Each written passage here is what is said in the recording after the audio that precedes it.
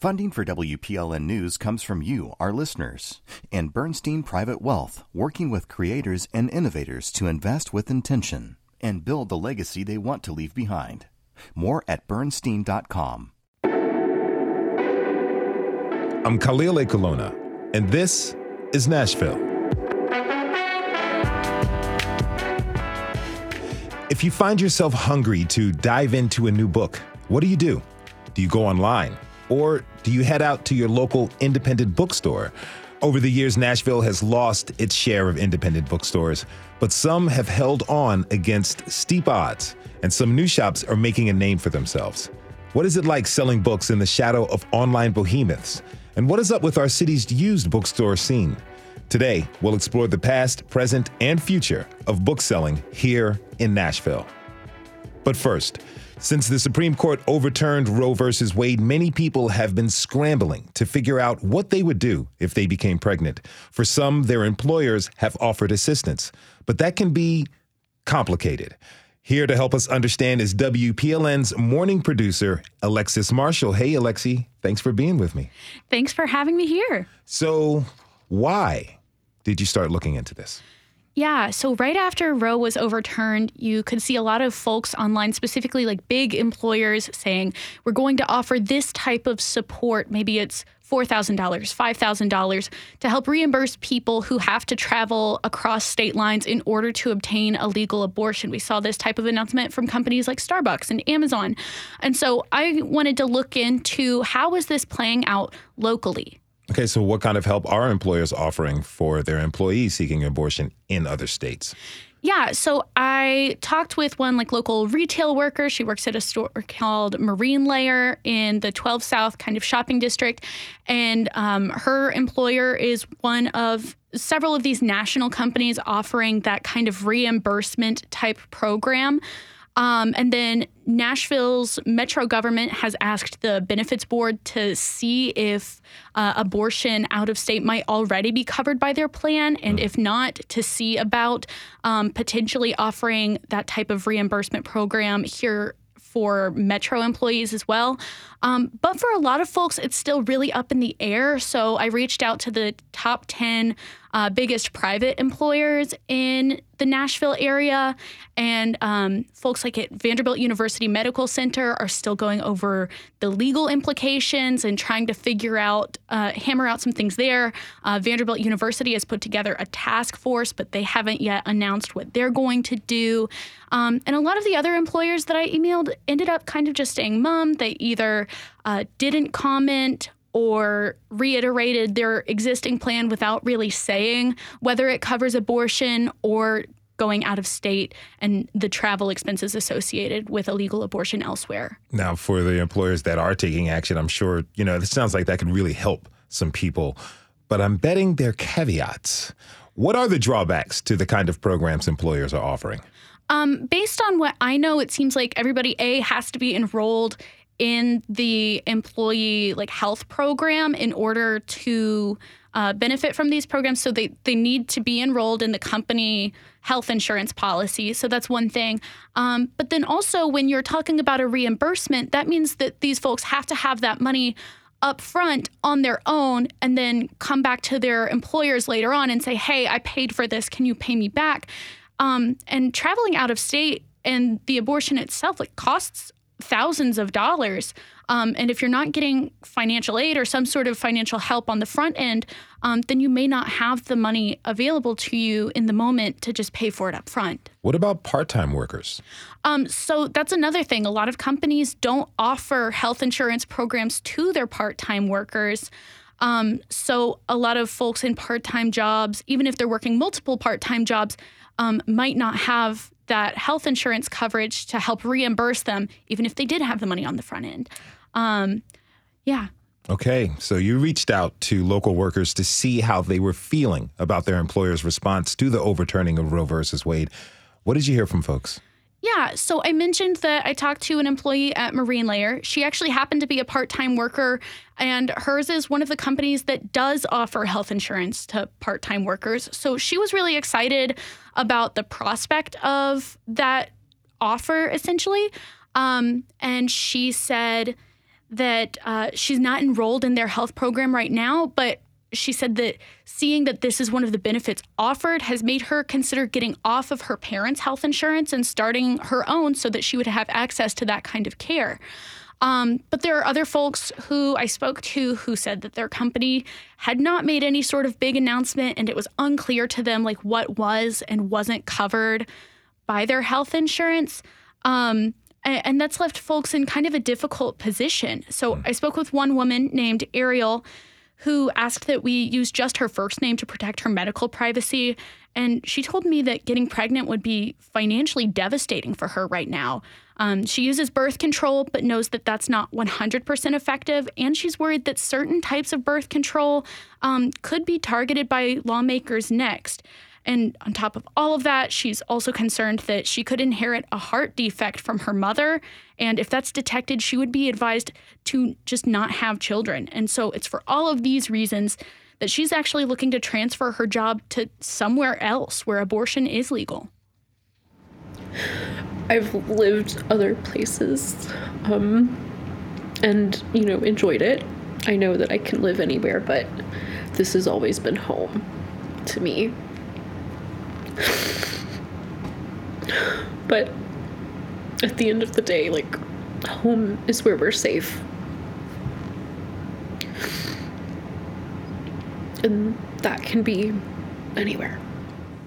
So this is obviously a decision that has really torn her up. She has a lot of family here. She's lived her whole life in Tennessee, or I guess not her whole life. She says she's lived elsewhere, but this is where home is for her. And so it's uprooting. And it's something that really is impacting people's day-to-day lives and potentially their long-term growth in the state of Tennessee. Yeah, it really brings to light the consequences of what has recently happened. Now, what are other options out there for employees whose employers haven't explicitly come out with a program to help pay for out-of-state abortion care? So it's worth looking into if your health plan covers abortion in the first place, and worth looking into what is covered by your health plan. But then also, one thing that you might not think about is that some folks have HSA accounts. And according to the IRS, an abortion and associated lodging and travel can be covered, but it depends on your individual plan. So I tried to talk with the IRS and get kind of a straight answer on whether employers could limit what is covered by an HSA. I really didn't get that clear-cut answer, but it is worth looking into. If you have an HSA, that's certainly something that you would want to investigate a little bit further. It feels like getting access to full and affordable health care through work has always been a bit tenuous. How does this affect that situation? It's something that advocates told me could potentially exacerbate inequities that already exist in the American healthcare system and access disparities that already exist with regard to abortion.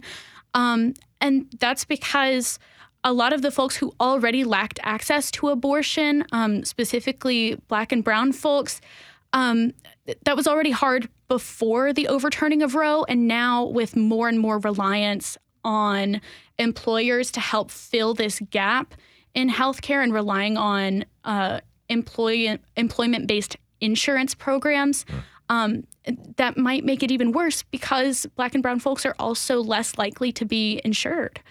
Now, do you know if the state legislature is planning to respond to the potential influx of people leaving the state to receive abortion care? That's something that I haven't gotten a chance to look into yet. Actually, a lot of things about the upcoming legislative session are unclear and kind of hazy right now. But I know that Tennessee Right to Life, which is an anti-abortion organization, has hinted that it may try to lobby against employers being able to offer assistance with getting out-of-state abortions. They've used the language that they don't want employers to coerce or pressure workers to go out of state to seek an abortion. So I know that that's certainly something that we could be looking out for as the next legislative session comes around. That was WPLN morning producer Alexis Marshall. Lexi, thanks so much for being on the show today. Thanks so much for having me, Khalil. We have to take a short break. When we come back, we'll meet some of the few local booksellers in our city and talk about what the future holds for our independent bookstores. Where do you buy books? Tweet us at This Is Nashville. We'll be right back.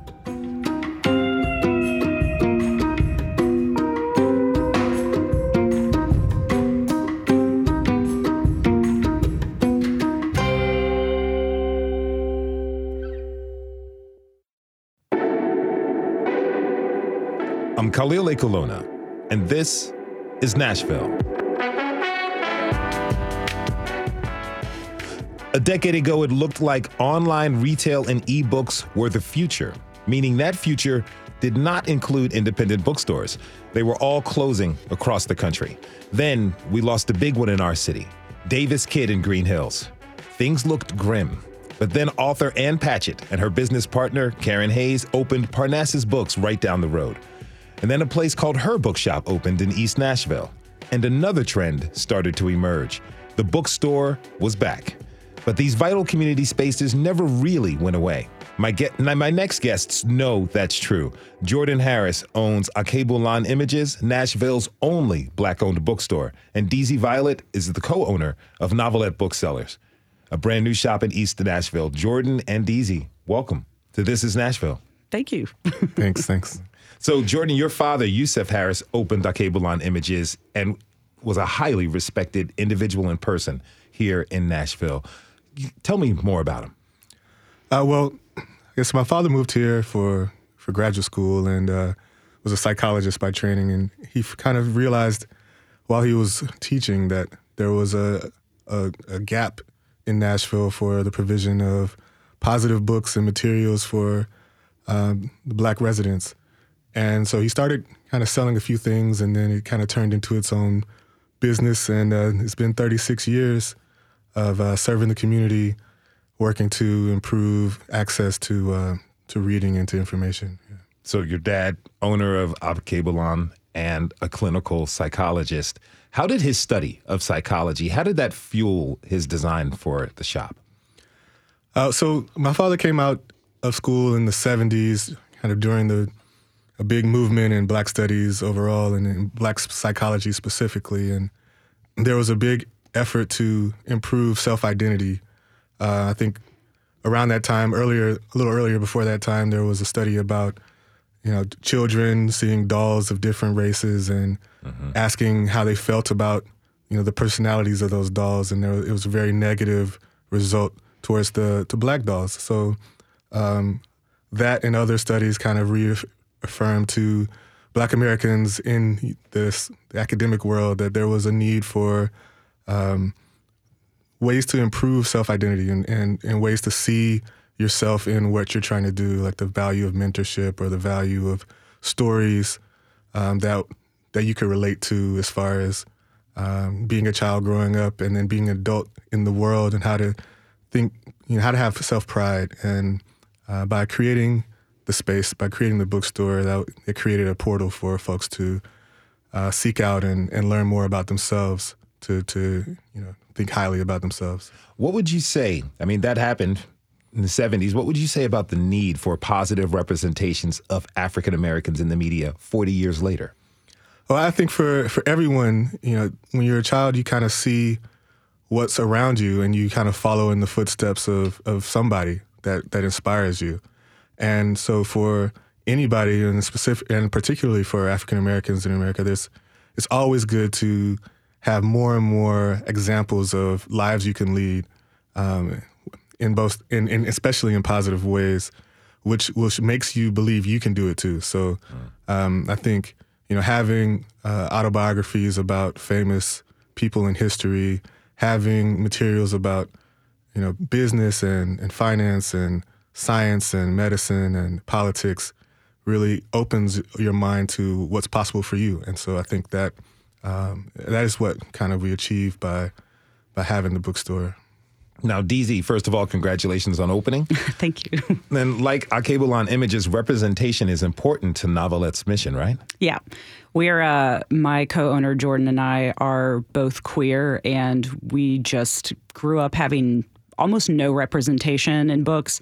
If there was queer rep, it felt very like it had to be secret, or it was weird or gross, or they were like a villain or something. And it's just really important for us to make sure other queer people know that it's very normal, and you don't just have to read sad or heartbreaking stories about the queer experience. There's a lot of queer joy, and you're not doing anything wrong. And it's different, obviously, than having to just deal with prejudice against you because of your skin color, but it is similar in the way that it's like, we're creating spaces for people who maybe grew up thinking like, I have nowhere to go, nowhere that's for people like me. So now, after hearing from a few folks who have been there, I know it's not your typical bookstore. What sets it apart from other shops? Well, we really wanted to create a place that had really welcoming and fun vibes.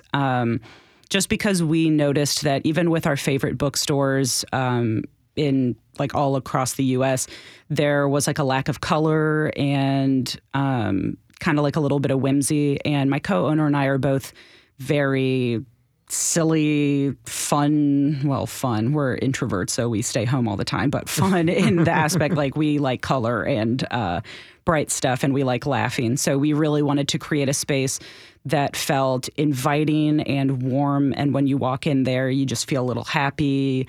And maybe you don't take reading or books necessarily so seriously. You can just kind of be yourself, whether you are looking for a classic or you're looking for something a little more niche or just want like a good rom-com. Yeah. Mm-hmm. Other than books, what else can people find at Novelette? Not a ton right now. Since we just opened in June, we're working on like expanding for like gifts and stuff. So right now I think it's like almost all books, but then we've got like some bookmarks and pins and stuff, but we're working to expand. So we have like t-shirts and hats, and we're going to have book clubs soon. But it is mostly books right now. Speaking about the idea to bring book clubs in, how has the community responded to the opening? It's been great. We are lucky to be in the heart of a neighborhood in East Nashville that I think it just happens to be very queer. So it kind of felt like kismet. But the neighborhood has been amazing. People come in and say the nicest things all the time. Yesterday, I got to the shop and was putting together our new desk chair while my co-owner waited another like hour and a half for me to do that. And I just kept hearing person after person go up and tell her how much they were looking forward to going into the store and how cute they thought it was. And it just feels really incredible to be getting a lot of positivity. And I don't know if my co-owner Jordan worried about this, but I definitely worried about a little bit of backlash because we are openly queer and openly trying to let other people know like queer is here forever. We're like happy and prideful. And I was worried that there would be backlash, or not like hate crimes necessarily, but just maybe people protesting or something, and it has not been that way at all, thankfully. Mm-hmm. Congratulations Thanks. on that. Now, Jordan, people can get things other than books at a Cable on Images, right? Yes. So we sell kind of redefining it as like a cultural shop sometimes, because we sell books for sure, but we also sell a lot of skincare and healthcare products and jewelry and African imports. So I think part of that mission of promoting positive self-identity expanded into all the kit, all the pieces that you might want to have in your house or to surround yourself with to make you feel proud. What do people say who walk in there, people who walk in there for the first time? What do they say when they get the experience of the shop? Oh, well, the first thing everybody says when they walk in is that it smells great. I think we have this natural scent that's the combination of all of the oils and incense and the books. And that's the first thing people say. They kind of walk in and like, oh, it smells so good in here. Unfortunately, half of what people say is, I've been here in Nashville for so long and I've never been in here before. It's amazing in here. Mm-hmm. So that's something for me to work on. But it's definitely, people are hit by the colors and the art that we have, as well as the overall vibe. A feast for the senses. Yeah. Wonderful. Now, last week, the bookshop in East Nashville celebrated 6 years in business, and that small space was buzzing with customers. Our senior producer, Steve Harouche, stopped by and checked in with owner Joel Herr, who said that their fan base has grown steadily, especially with the influx of new Nashvillians. Let's listen. More people are sort of seeking out independent bookstores and making the conscious decision to shop their books, at least, from a bookstore, and appreciating our curation and the smallness of our store and the coziness and the warm customer service. So I think that that's definitely changed. Obviously, the city has changed. There's a lot of people moving from other cities like LA and New York, where there is a culture of shopping in independent bookstores. So we have people coming in and they're like, I just moved here from New York and you're my new bookstore, which is pretty fun. Now, DZ, have you found more recent arrivals to the city excited to discover your shop? Oh, yeah, absolutely. What's interesting is that in the area that we're in, Eastwood Village, there are homes that were just built as part of that quote-unquote village.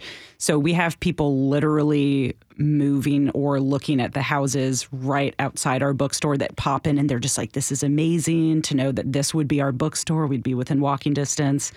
I've met several people who have been just moved recently from LA, like Pacific Northwest, just excited to find a fun new shop because even though that we're here today, like there aren't that many bookstores in Nashville. So I think it, the bookstores in Nashville are amazing, but it does feel kind of like, man, I only have a few options. And it is nice to have people pop in and just sort of show their support and that they're excited, that they don't feel too sad about leaving their past bookstores behind. Mm-hmm. Now, Jordan, have you found newcomers?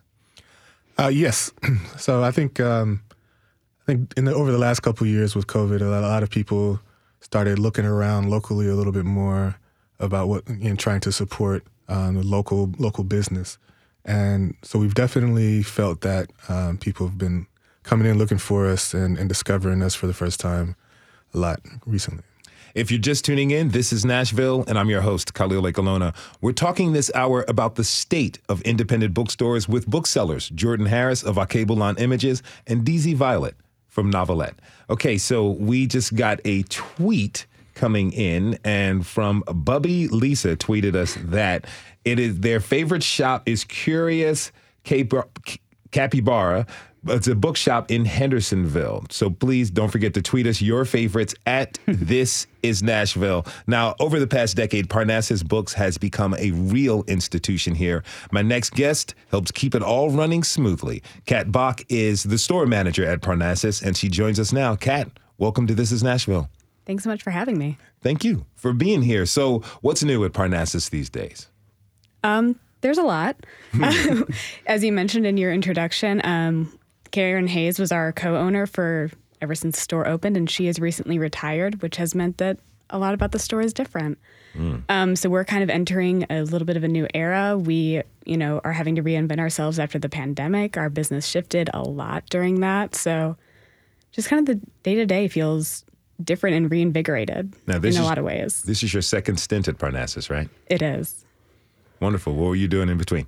I spent about a year and a half at Ingram, which was a very different and really awesome experience. And for those who don't know, Ingram is a book distributor and one of the biggest in the country. They're based in Laverne. Now, tell me, what books are in high demand these days? Romance. Romance? So much romance. Do you think that's a response due to the pandemic?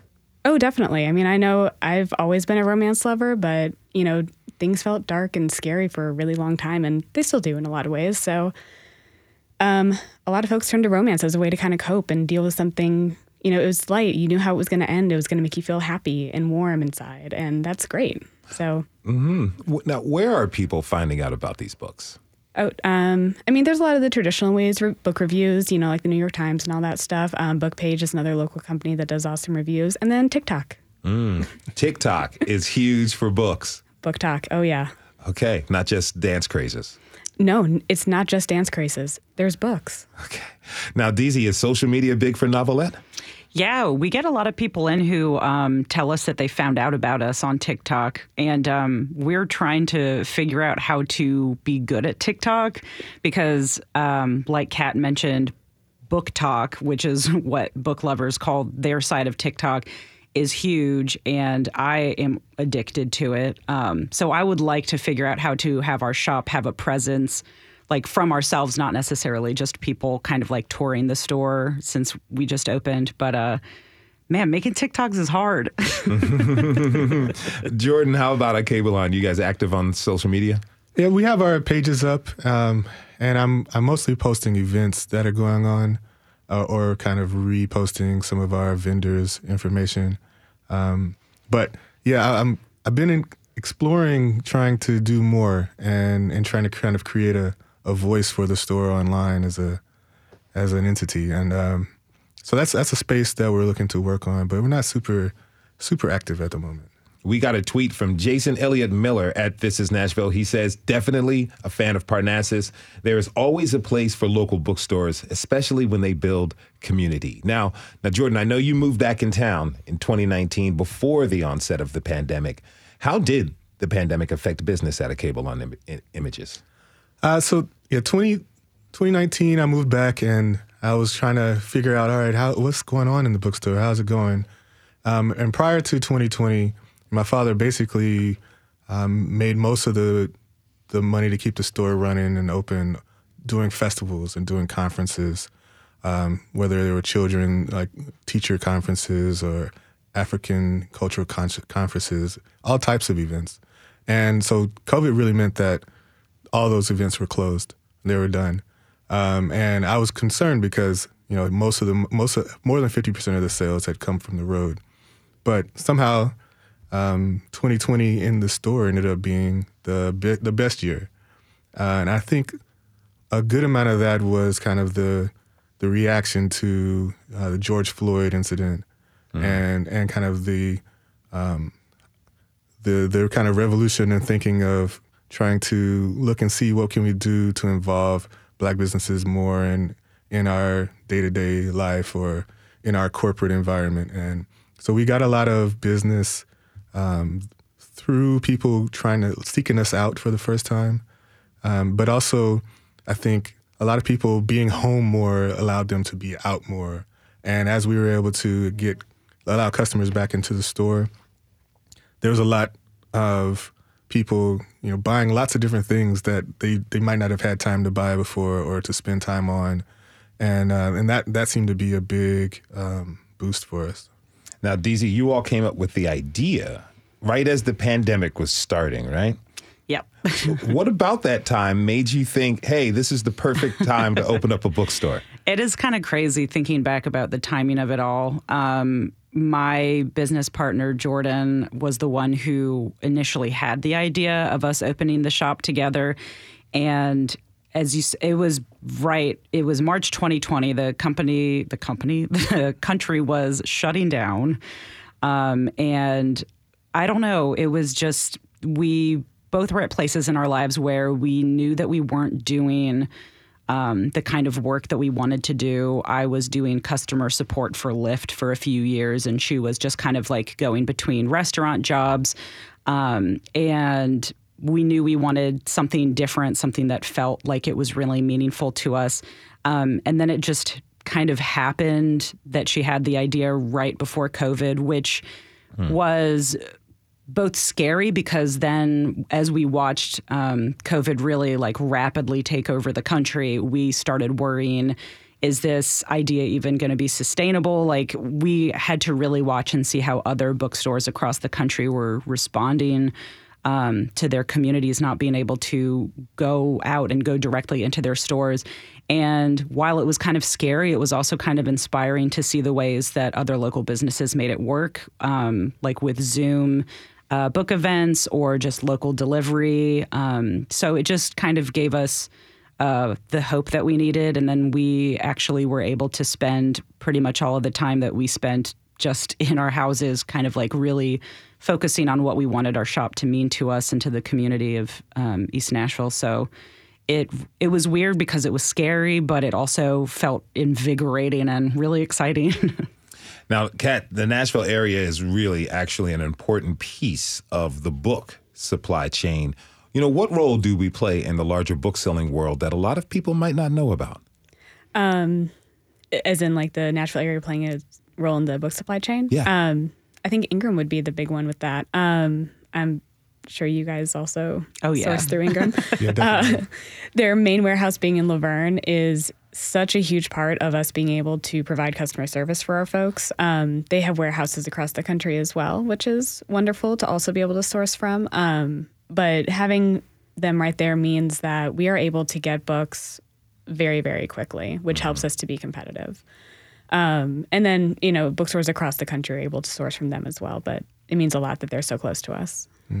As we move into the future, I wonder how plans to modernize or update operations for places like Parnassus, Akebalon, are developing. What do you have planned, Jordan, for Akebalon Images? So we recently kind of launched our website last year, and we're finding that a lot of the customers that my father would meet on the road every year have been missing him a bit of having his product list. So that's been a new angle for us, selling books online.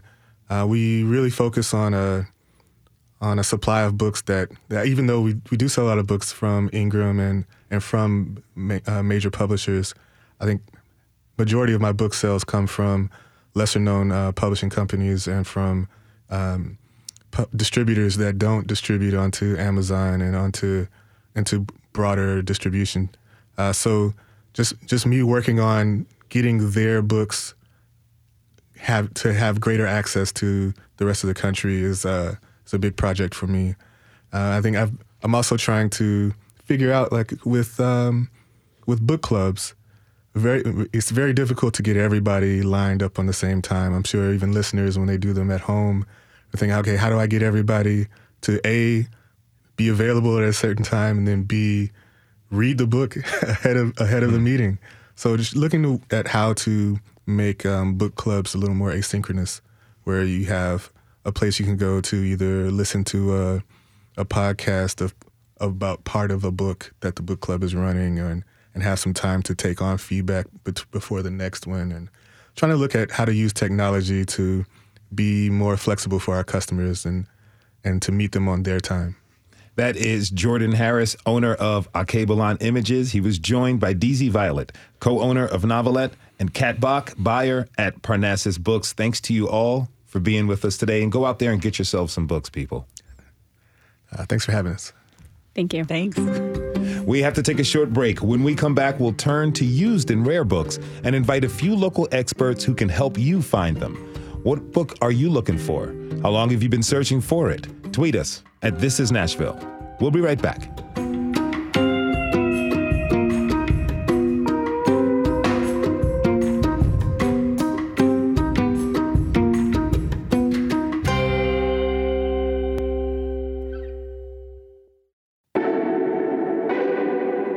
I'm Khalil Ekulona, and this is Nashville.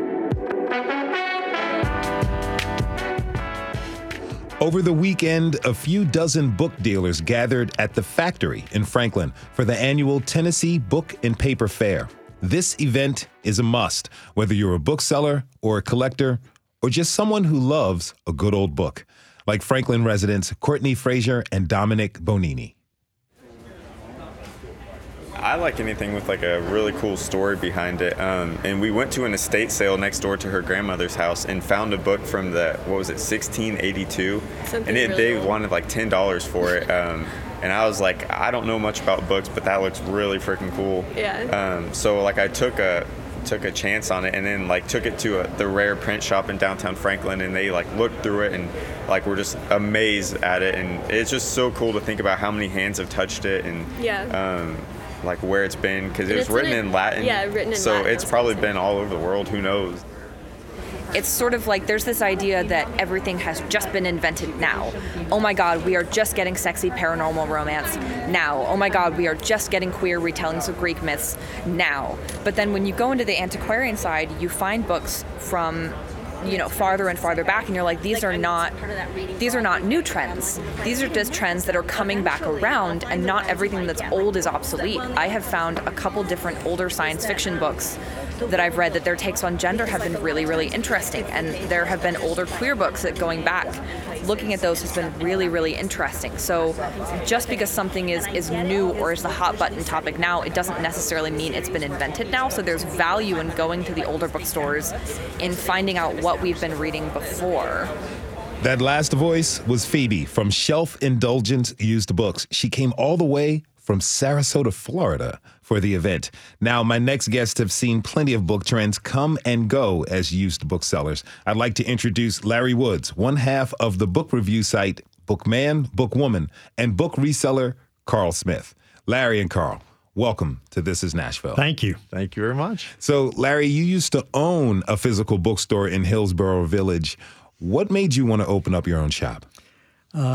30 to 40,000 books in boxes at my house and my office. And my beautiful wife, Sarah Lee, saying, we've got to do something. And, of course, I didn't want my books in boxes. I wanted them out where I could see them. So instead of building a library, we built a physical bricks and mortar bookstore in Hillsborough Village. How did you get around in your office with all those books? Well, you either buy an office building, which we did on an old Victorian house on Music Row, or you rent warehouse space, which we also did when we ran out of room in the Victorian townhouse. And then we built an addition that doubled the size of our house 10 years ago. Oh. So you're constantly either giving them away. We gave away 20,000 children's books when we ran the bookstore in Hillsborough Village, or selling them or collecting them, and I pretty much do all three. Okay, we got a tweet from Bookman, Bookwoman. We started Bookman, Bookwoman bookstore literally to sell Larry's books. Ask Larry how that's worked out. It sounds like Bookman, Bookwoman wants you to tell us some stories a little bit. Well, Carl can tell you these stories too. Carl was one of our best. Carl sold us books as a reseller or a scout. We had a great time. You meet wonderful people. But that first day we opened back in 1997, Sarah Lee picked up the wrong box of books, or actually I probably put the wrong box on the cart, and she was selling my valuable first edition mystery books from the 30s and 40s for $5 and $6. Okay. Somebody got a great deal that day. Yes, they did. Now, before the break, we heard from some folks still in the business of selling. Now, what would you say is the hardest thing about keeping a bookstore going? Well, finding the right personnel. You can't just hire anybody. You've got to hire people that know something about books, so that when customers come in and say, my daughter read X book, what can I get that's like that? They need to be knowledgeable about that. Second, the prices just don't work. If I buy a new book, I know it's going to cost me $25 or in that range.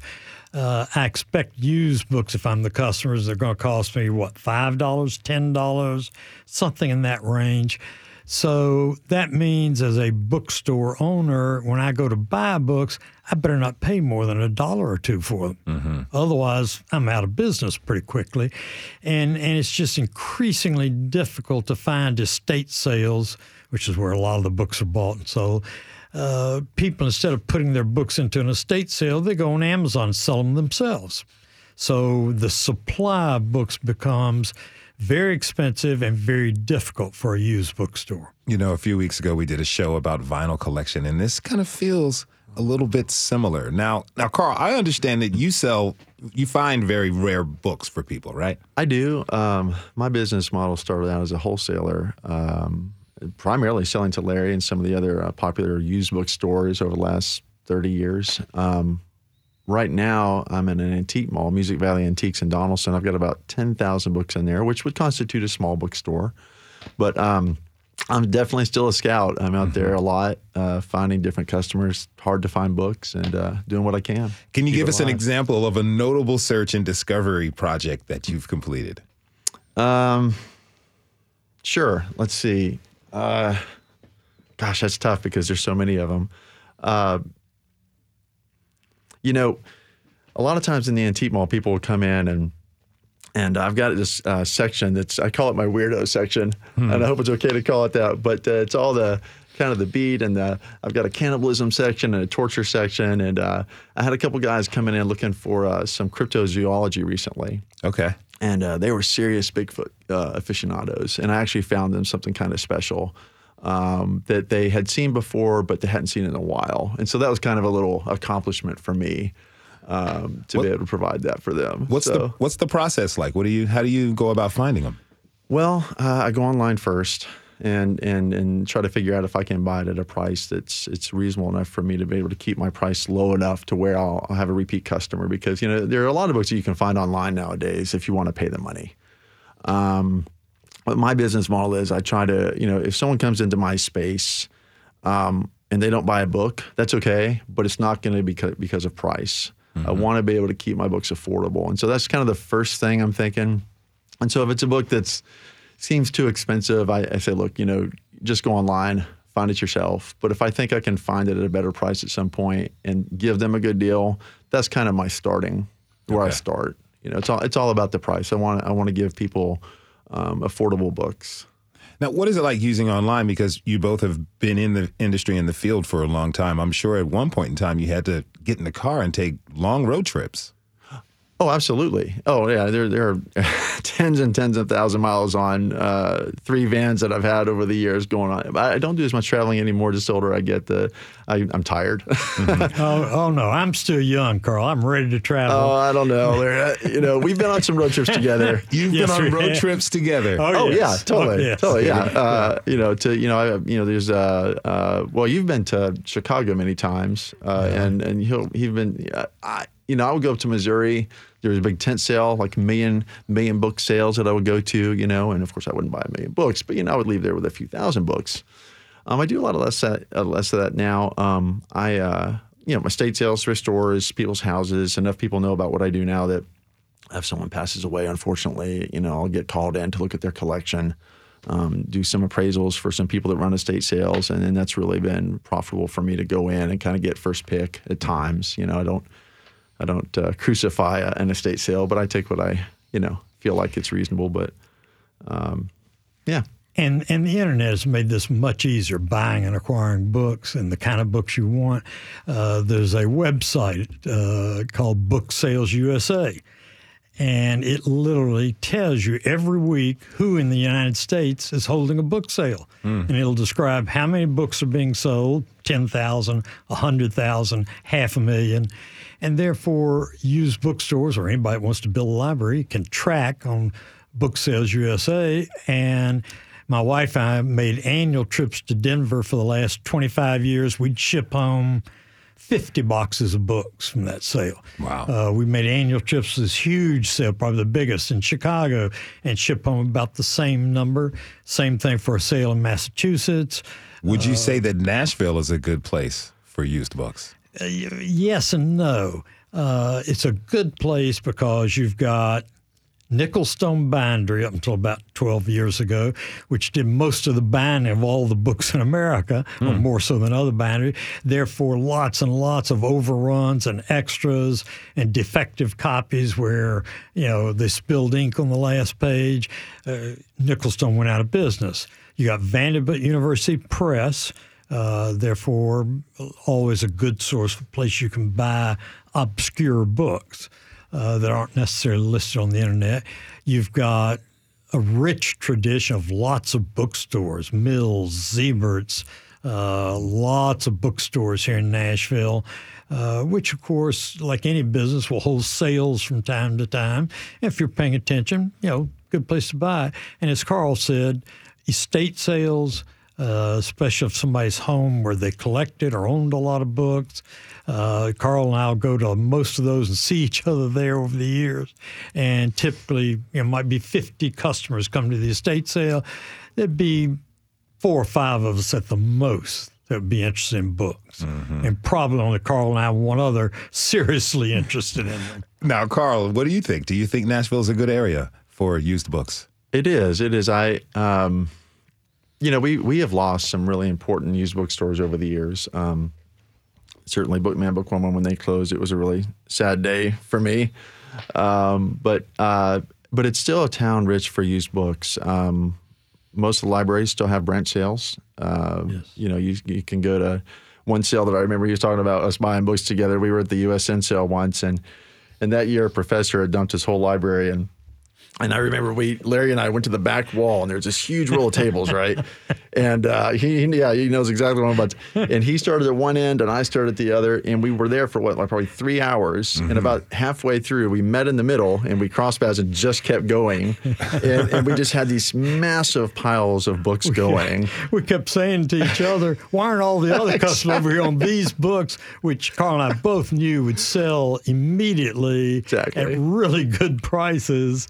And that's why we were anxious to be there for 3 hours. Exactly. So when you're scouting for new books like you all did at this estate sale, what are you looking for? Are you looking for more things than just the condition of the book? Oh, absolutely. Subject matter. I'm looking for, the things you asked me about, maybe like a rare find. Most of what I sell reading copies. I know I mentioned price before, and that factors in if someone asks me about something specific. But just in general terms, I just want to get good reading copies of books people are interested in out into the community, which I think is really important. And that's why, I do a little consignment online with people, but most of the books I sell are locally sourced, and I sell them locally because I think it's important to keep that alive in Nashville, which is really why I opened my small slice of the used book world here in Nashville, an antique mall, because it keeps me connected to the public, which I just, that's the most important thing for me is the people. Mm-hmm. Now, Larry, tell me about that connection to the people when Bookman, Bookwoman was a brick and mortar. It was great. I met 1,000 new friends over the years. And I was only there at the end of the day when I left my law office and came by to help out. Books are a lot more fun than law. So I tried to spend a lot of time there. Sarah Lee really operated the management of the store. You meet great people, and you learn. You learn a lot. Sitting here listening to Carl, what he looks for in a stack of books he comes to, I'm the same way. First thing I look for are publishers I've never heard of. Because if it's a publishing house I've never heard of, that means they probably printed 100 copies of the book, 500 copies. It's going to be a book that's really, really hard to find. Maybe really hard to find because the book's not interesting to anybody. But a lot of times it's a unique enough subject that they found this little publishing house in the middle of Oregon that nobody's ever heard of. And that book could be worth a lot of money on the internet or to a particular customer. Mm-hmm. Now, we've got only a couple minutes left, but I would like both of you to answer. Like, what do you want people to know about the used book scene here? Larry? Buy local. Amazon's a great company. I own stock in it, but Amazon and companies like them drive local retail businesses out of business. And therefore, when you can buy local, whether it's books or toys or whatever, I would certainly encourage that. Nashville needs more bookstores. We've got a very small number of bookstores for our population. Yeah, I think what I'd like to say is that, don't underestimate people like Larry and I and your other guest. I mean, we're in this business because we love books, and it's sometimes it's a sacrifice. I was telling Larry before we came in here, if I die a book dealer, that's fine with me. I love books. I love selling books. I love the looks on people's faces when they find a book that they've been looking for in my shop. And that's how that's my reward. And so, when you're buying locally from a bookseller, you're doing more than just buying a book. You're making their day, because they love books and they care about the people that they're selling to, and it means something to them. Mm-hmm. Now, real quick, we got 30 seconds, but I'd love to hear, what book do you both have in your possession that you refuse to get rid of? Larry? The Page Galley Proof of The Lord of the Rings. Wow. I'm sure that's worth a lot of money. Carl? No, that's tough. I'm sure it would be, gosh, I hate to say this. It sounds so mercenary. Everything's for sale. Everything's for sale. Everything's for sale. I feel like I've just contradicted myself. But there's no book that I'm not going to sell. A used bookseller to the heart through and through. That is used and rare book reseller Carl Smith. He was joined by Larry Woods of Bookman, Bookwoman. Thanks to you both for being on the show today. Thank you. We want to thank everyone who tuned in this hour. This is Nashville is a production of WPLN News and Nashville Public Radio. Listen back at thisisnashville.org or wherever you get your podcasts. Our producers are Steve Harouche, Rose Gilbert, and Tasha A.F. Lemley. Our digital lead is Anna Gallegos-Cannon. Michaela Elias is our technical director. Our executive producer is Andrea Tudhope. Shout out to our intern, Doreen Chernecki. The masterminds behind our theme music are Larange and Namir Blade. Special thanks to Jordan Trombley. The conversation does not end here. Tweet us at This Is Nashville. Find us on Facebook and Instagram, and tell us what you want from our show by filling out our quick survey online. This is Nashville. I'm Khalil Ekaluna. We'll see you tomorrow, everybody, and be good to each other.